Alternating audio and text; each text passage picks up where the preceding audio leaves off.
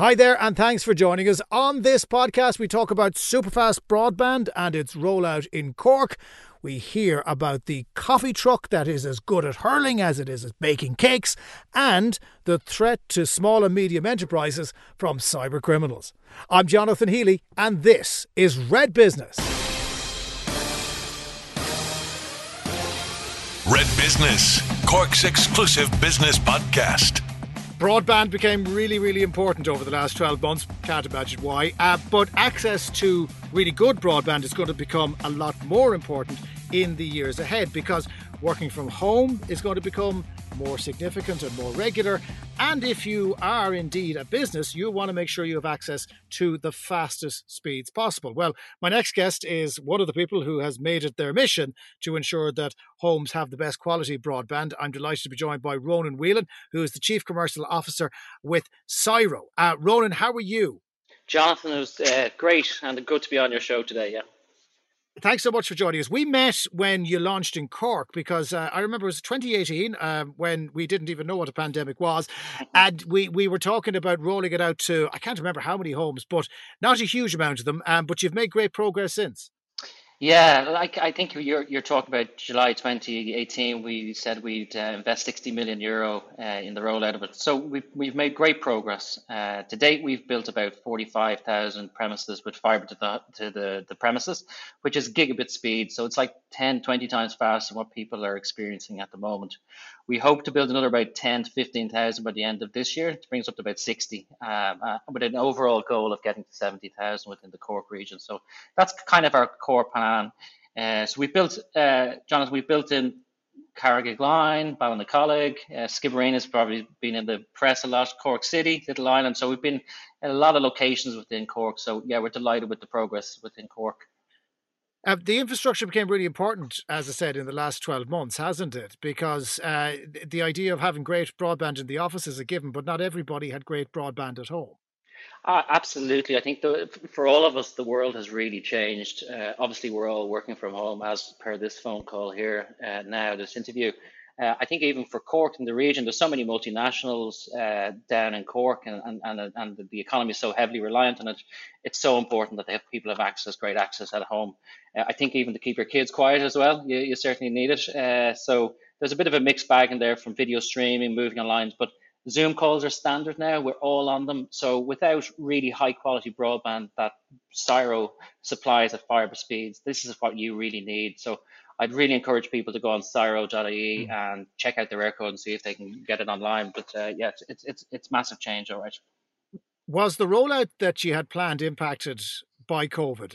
Because there presumably were times when your crews couldn't go out. You're obviously vital infrastructure, and you're run by the ESB in partnership with Vodafone. But did it affect your plans to get it to more people? I think in terms of how sales have gone during the period, I think humbly we are very lucky that sales have been great during this period because people have required it. So we've connected a lot of customers during this period. However, in terms of building the network, certainly that's been more challenging because we would have to do ESB electrical outages in certain locations to do it. So they've been put on hold. So we've been probably a little bit slower in terms of building out the network, but connecting customers much faster. So some pluses and minuses. And as I said, we're humble on that success that we've had during this period because it's been tough on a lot of businesses during this period. The technology is relatively new still, but it's a really competitive space because I know in some places where you have rolled out with your product, there are lots of others there as well. Air would have a product there, maybe Virgin Media would have a product coming in on top of existing mobile phone providers, and let's face it, lots of them have rolled out 5G as well. It's going to become a really crowded marketplace. How are you going to stay on top of that? It's critical technology and it's critical infrastructure to Ireland.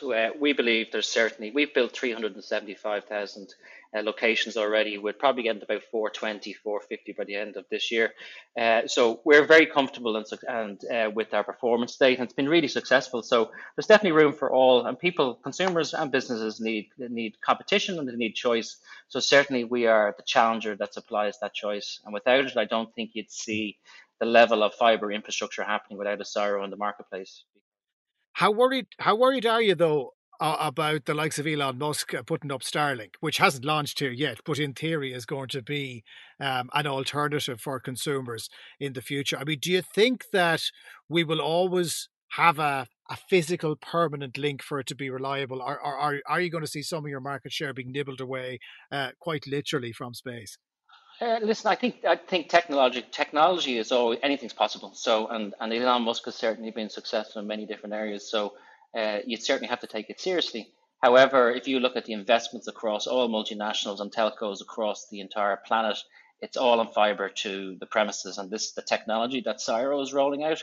And it's been a significant investment, and the capability and the future proofing of this technology is insane.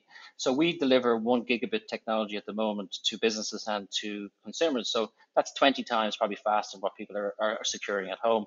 But that can go up to 10 gigs, 40 gigs, 100 gigs. So it's really limitless, Jonathan. And so from that perspective, it really protects and future proofs Cork, and it future proofs Ireland as well. So yeah, we're very comfortable on it. I remember when a gigabit was installed in a building and everyone went, oh, that sounds like loads, we'll never use it. But already we know gigabit is almost the kind of the basic entry point, particularly if you're a heavy user, of which there are many and many more to come. Are you saying that the tech that you've already put up into these homes, you're going to be able to provide 10 gigabits, 50 gigabits more if needed without having to put new infrastructure in One place? 100%. We will actually launch 10 gigabit technology to consumers in certain locations this year. So this isn't a pipe dream of something down the track of telco selling dreams. This is a reality, and it's available now, and it doesn't require us to do any upgrades within the houses and all that kind of stuff. So it's once the fiber's in place, you've got the hard work done. Hugely important. How important is it that you have that partnership that I mentioned, that ESB partnered with Vodafone, two big players, kind of, that's like seeing two people at a wedding that you wouldn't have seen as a couple, but yet there you are. Vodafone have the communications experience, ESB have the poles. Yeah. How useful has that been? Oh, it's been incredible, to be honest with you. Like they're two different cultures, but at the same time, ESB and Vodafone have huge credibility. And when you're setting up a telco, which we were from brand scratch new, to have that credibility on rollout, hugely important. To have Vodafone as a retail partner and pushing broadband sales, particularly at the start stages, was so important. Uh, and they've also, to be fair to Vodafone, they've been big drivers of gigabit speeds and driving that speed agenda within the marketplace. So really important. Credibility Um, wise, ESB, when you're rolling out an infrastructure, the access to that infrastructure is so important. So we have access to the ducts and the poles and that kind of stuff. So that gives us a real advantage. And it's really high quality stuff. So it's not falling down poles across Ireland type stuff. It's all really well invested and maintained infrastructure. yeah, and I keep rolling it out because there is more need for it. Um, where does this go? Because we saw in the last 12 months an increased reliance, as I said, on the internet. Did you see that? Did you see why there's a massive spike in demand for data? Could you see the metrics coming through? I know internet data providers will have been looking after it, but as the people firing the cables along, could you see a huge jump in usage last year? Yes, we could. Certainly, we've seen significant uplifts and that, and absolutely through lockdown, you can absolutely see massive changes in what people are using in terms of data. It's also the platforms that people are using. We're constantly on, as you say, everyone's streaming videos and everyone's on conference calls, and then future-wise, AI and those type of technologies are going to become standard at home. So you really need a high-speed gigabit type technologies to allow those to happen. So yeah, we've certainly forecast that. We also probably forecast, Jonathan, the copper infrastructure. So the copper infrastructure has sort of served Ireland very well for a long time, but it's pretty much dead at this particular stage, and it's been replaced over time from all the carriers, including SIRO and Air and the MBI. So yeah, this is the future, and I think it's important to say that 50% of the country now has the potential to connect to FTTP. So even though it's a challenge for people that don't have the service, it's certainly we've seen tremendous growth in availability of it. And I think within 3 years we'll see that transition to 100% fiber across the country. So Okay. that's where we're going. Well, as somebody living in a black spot, I think that's a very, very good plan. You've announced where you are, and you're successfully offering the service. Where's next on the list? Yeah, so we've done 375 premises across 5,000 premises, not just 375, and we'd like to do 420, 450 by the end of this year. From that, we're certainly going to look at what other options are available within Ireland, and certainly we would like to be in a position, given the success of phase one, it probably sets us up well to do more. But certainly that would be in our intent to try and to drive more growth. But commercially not available just yet, Jonathan. All right. Well, look, on behalf of the people who sat down and watched entire box sets while also managing Zoom calls and keeping the kids quiet, thank you for the effort you put in over the last 12 months, particularly during lockdown. Ronan Whelan, Chief Commercial Officer of SIRO. Thanks for joining us on Red Thanks, Business. Jonathan. Take care of yourself. Bye. Red Business. All that's best about business in Cork. One of the latest additions to Cork's very, very broad tapestry of food and beverage outlets are these wonderful caravans that are rolling out right around the country, producing some really good stuff. And my next guest is the owner of one said same vintage van. It's a Citroen HY. I don't know what that is, but I'm sure that Siobhan Quirke O'Halpín of the Quirky Kitchen is going to tell me all about it. Siobhan, how are you? I'm very well, Jonathan. Thanks. How are you keeping? I'm good. What is a Citroen HY? A Citroen HY, it's an old vintage French van. It's an industrial kind of working vehicle. Kind of made back in the 1940s, 50s. They kind of started production of them. So you'd see them around France back in the day, kind of delivering bread to the boulangerie, or you'd see them going to the butchers. They were used for all sorts of industrial kind of activities, and very kind of sturdy looking buses. So kind of galvanized metallic finish. So when I was first looking into the idea of getting a mobile coffee truck, this was the one I really wanted because I wanted a real vintage look. So the HY Citroen was perfect for me. So my one's actually 1974, and it came all the way over from France. I sourced it in France, so finally it took a few years to get the right one because they're actually quite rare. Yeah, no, I mean, I'm looking at a picture of it here. I mean, I recognise them instantly from old French films and stuff like that. But I'm presuming, given that it is older than you or I, this particular van, it needed a bit of TLC to get it right to sell coffee out of it. It did, yeah. So it took. So I bought it in July of 2020. It eventually came across France through the UK and into Ireland, and then I had to get it customised to. Obviously, I had to get it kitted out for HSE requirements. You know, kind of stainless steel and health and safety and all that is paramount when you're dealing with food and all that kind of stuff. So, so that took longer than expected. So it was about 3 months, really. 3 to 4 months. I bought it in July, so it was kind of October, November by the time it was kind of kitted out. And then you've all these hidden things, like obviously you need a coffee machine. That was the most important factor. So and then you have the hidden kind of things that you don't even realize when you're starting out, like, you know, just all the different supplies and stocks, and every day you realize you've forgotten something. So that kind of delays the process as well. But it all came together eventually. So started up and running then the first week of December. So we kind of hit the ground running with kind of Christmas market. Yeah. Which is great.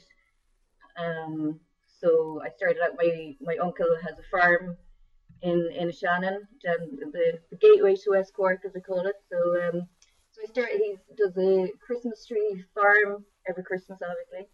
So I started up there, and I haven't looked back since. Okay. It's going great. Now, loving life. Was this your plan, Siobhan? Did you always have a plan to sell coffee out of the back of a rejuvenated French bread delivery vehicle? Not necessarily, no, but I've always had a keen interest in food and cooking and baking. Just since I was a kid, it's been a fascination, passion of mine. And I suppose growing up in West Cork as well, it's synonymous with like quality produce and homemade and artisan products. So it's kind of inevitable, really, that I had an interest in all that. So So yeah, it's a lifelong dream of mine. So from kind of watching my mum and my granny kind of baking in the kitchen and cakes and stuff, it's garnered a real interest in food, and I'm just super excited now that it's come to realization, and I'm now kind of living the dream and reviving the creative streak in our family, you know. Well, you're doing well out of it. As I said, you're doing the teas and the coffees. You're doing the baking as well. You're on your feet a lot, though, I'm guessing, because if you have to bake your own stuff, that has to be done before you get into the van, drive it to the location, stand in the back of it, and start selling. So I'm presuming it's a labour-intensive business. This out of the back of a van 100%. Job. Absolutely. I mean, it's a labour of love, but it's a labour. Like, I'm really enjoying it. As I said, people say flippantly that they're living the dream, but I am genuinely living the dream at the moment. Like, so, but yeah, it is busy. I mean, people probably see you with queues and like saying, Jesus, she must be making a fortune, but they don't see all the hard work and effort that goes in behind the scenes. And you know, you have to buying your supplies, and just there's always something to be done, and then cleaning up afterward, like cleaning up for about an hour. Yeah, well, no, I don't forget, nobody wants the joy of cleaning up. That always has to be somebody else. Yeah. Now, I'm a well-known coffee phobe. I don't drink coffee. It's just something I don't do, and I don't know, that makes me rather unusual. But as a tea drinker, it always drives me mad how long it takes to make a cup of coffee. Have you become better at it and faster at it? You see, I know people get frustrated with the wait, but you can't actually really speed it up. It takes as long as it takes, and it's actually quite scientific, coffee. And there's you actually have a recipe for a coffee, and you have to adhere to that, otherwise it will affect the taste and the standard of your end product. So patience is a virtue in the coffee world, and usually it's worth the wait, in my opinion. Anyway. Yeah, well, no, and look, they wouldn't be queuing if they didn't think it was going to be worthwhile. Given that it's a family business, who have you roped in to help you? Well, I'm the creative director, and then my husband then he's the financial director. Right, okay, and you better tell everyone who your husband is. Oh, my husband, he used to play hurling with Cork. I think he was actually the last All-Ireland winning captain, so Siobhan Quirke O'Halpín. He's still saying that, is he? He's still using that online, that he's the last fella to lift the... But I'm using it for him, he's too modest. And what does Sean Oak do? He looks after the finances, but does he actually help out in the back of the truck? He does, actually, yeah, so he takes the money. I make the coffee, he takes the money, and he'll wrap up your sweet treats for you and service with a smile. And he's great at the customer service. When it's raining, he brings out the umbrellas and he'll stand and hold the umbrellas over our customers. Well, as I said, useful as a small pot then, with you doing all the heavy lifting behind him.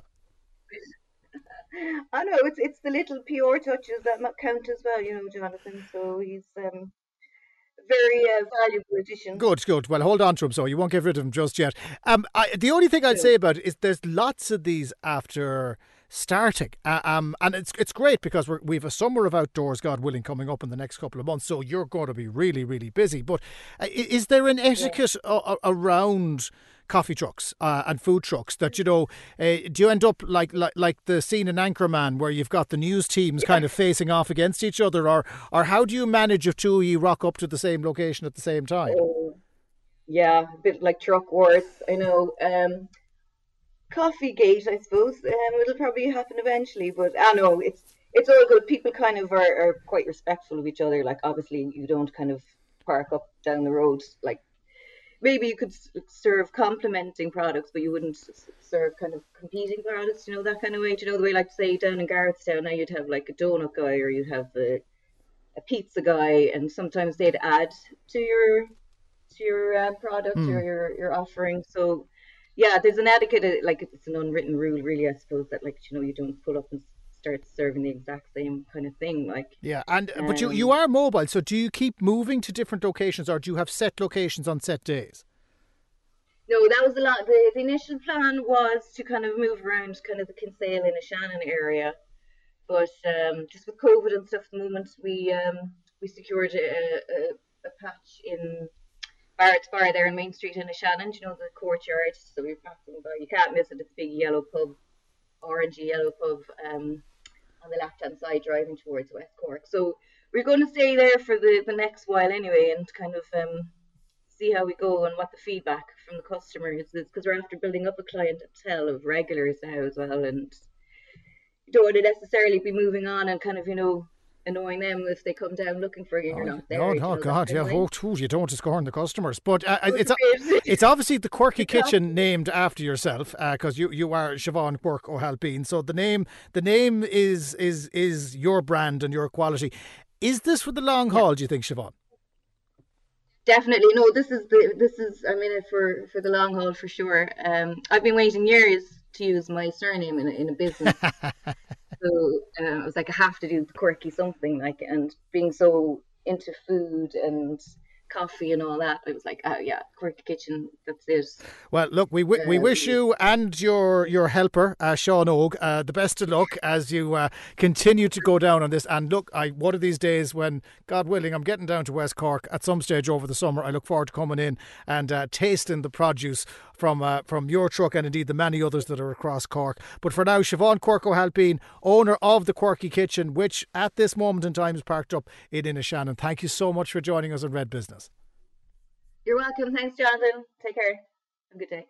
Red Business, Cork's exclusive business podcast. Over the next few months, we're going to transition from working from home full-time to maybe going back to the office for a bit, to maybe going back to the office full-time. And eventually it'll all measure out. But one of the things that probably has been overlooked in the last 12 months is how well we manage our own cybersecurity and that of the companies we work with. Have cyber criminals seen an opportunity in a crisis for them to do what they do well? Kevin O'Regan is a director of Radius Cork. He's with me now. Kevin, how are you?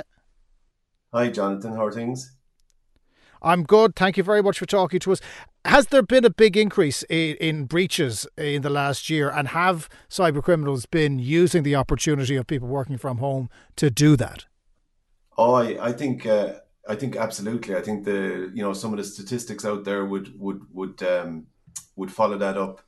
Some of the numbers we're seeing would be up to 30 or 40% increase in the number of cyber attacks and breaches in the SME sector in the last year.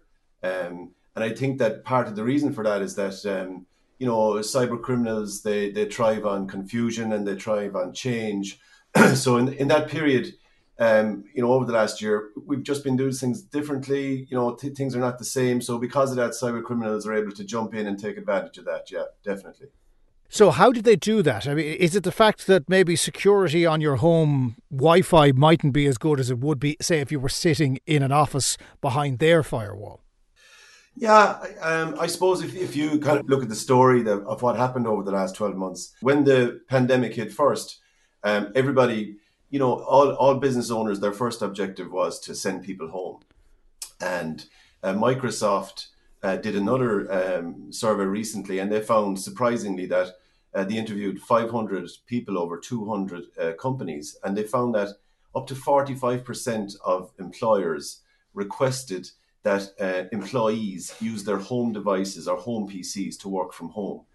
And I suppose that's the first, would be a first no-no for employers to, they really shouldn't ask their employees to work from home using home devices. So because you have a change in environment and because you've a change in systems, the exposure is very high. So typically, what we saw when SMEs did move home is they were very conscious of setting up a secure connection into their IT systems in their office. But if the device that they use is compromised, then that secure tunnel, or what we call a VPN, is completely unsecure. So the very first thing to look at is your devices that you're using. Don't share devices. Don't use home devices if your employer wants you to work from home. And I would say to employers, if you want your staff to work from home, you need to provide them with secure devices. So that's the number one, would be to make sure that your devices are not shared. And if they have to be shared, at a minimum, make sure that all your family members are using separate profiles. Okay, now that's all well and good. We're 12 months into this. How much damage could potentially have been done that people aren't aware of right now? Because cyber criminals tend not to jump up and go, ha, I got you. They tend to bide their time. No, absolutely, and I think they are the most dangerous type of attacks where, where a breach has occurred and the cyber criminals take their time to, I suppose, assess the information and assess what's going on. There's probably two types of attacks that are most critical for SME owners. Number one is where what we call a man in the middle attack, where the cyber criminal pretends to be somebody that the employer or the employee is familiar with and attempts to fool them into doing certain activities, for example, transferring funds. And in that situation, there's a lot of profiling goes on.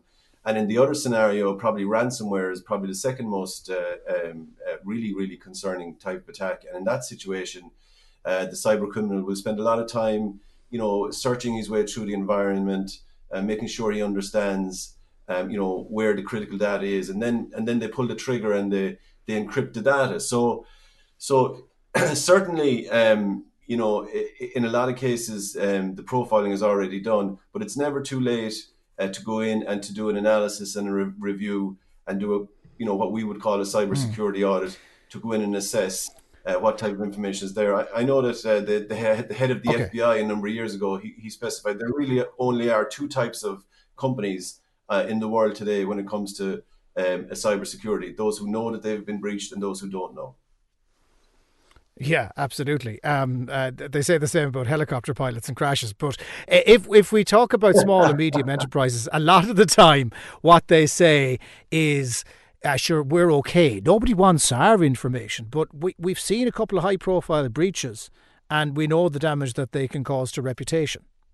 Yeah, absolutely. I think that we work with the SME sector across Ireland, and we have a really good understanding of the concerns that the SME owners have. And I think there's probably four main concerns that are out there right now. Would be cyber threats from home working, productivity of their staff. Employers want their staff to be productive from no matter where they work. They want efficiency for their staff. They want them, no matter where they work from, they want them to be able to be 100% productive. And also that level of flexibility. And I think, just going back to your question, Jonathan, there's probably two types of cyber attacks out there, right? There's the top end enterprise cyber attack, which we would call a focused attack. But then there's the random type attack, which is more to do with the SME sector. It's kind of where, I suppose, an opportunity presents itself to a cyber criminal. And in that situation, it's a random attack. And for example, a ransomware attack where the cyber criminal requests a ransom to be paid so that all the employer's data would be returned to them. It would be the typical type of attack where it's random, there's very little profiling going on, but the result for the business owner is absolutely critical, because their business is completely down unless they have got solid backups and they can recover their business. So a random attack can be detrimental to any business owner. Okay. So what's the most important thing that employers and business owners need to do right now if they are in that SME space, which is the group that you work with primarily? What can they do now to protect themselves and maybe to prepare themselves for, as what you say, is the inevitable attempt to rob information? Well, I think, look, if you look at the story again that happened, we all moved home very quickly. We thought it was going to be for 8 to 12 weeks. Business owners put in some temporary type solutions, remote connection from laptops into their servers or their on-premise networks in their office. That initially was there as a kind of an 8 to 12 week solution when this pandemic hit. We're a year down the road. We can see now that the work patterns are changing, requirements are going to change. I think that the most important thing that business owners do is they do a root and branch review of their IT infrastructure, decide what type of business they want to run, what type of employee workforce they want to have, how much time do people want to spend at home, and reconstruct their entire IT infrastructure with cybersecurity in mind. And a very key part of that solution would be a full private cloud solution. That's a very powerful technology when it comes to protecting business owners against a cyber attack. And in that model, all the business owners' data, all the business owners' software, even the virtual laptops or virtual PCs that the employees use are located within a private, secure cloud environment. So there's no data moved around the place. There are no there's no data in your employee's home. So what you end up with is a totally secure bubble where all your systems, your software, your data are located. And that's a great starting point. Okay, well, look, that's solid advice, and hopefully people will take it on board. Radius.ie is the website if people want to get in contact with you. But for now, Kevin O'Regan, Director of Radius Cork, thank you so much for joining us. Yeah, Jonathan, thanks very much for your time. Appreciate it. My thanks as always to all of my guests. Don't forget you can download every episode right now from redextra.ie. Kieran McDonough was the producer again this week, and we'll catch you on the next one. Red Business. All that's best about business in Cork.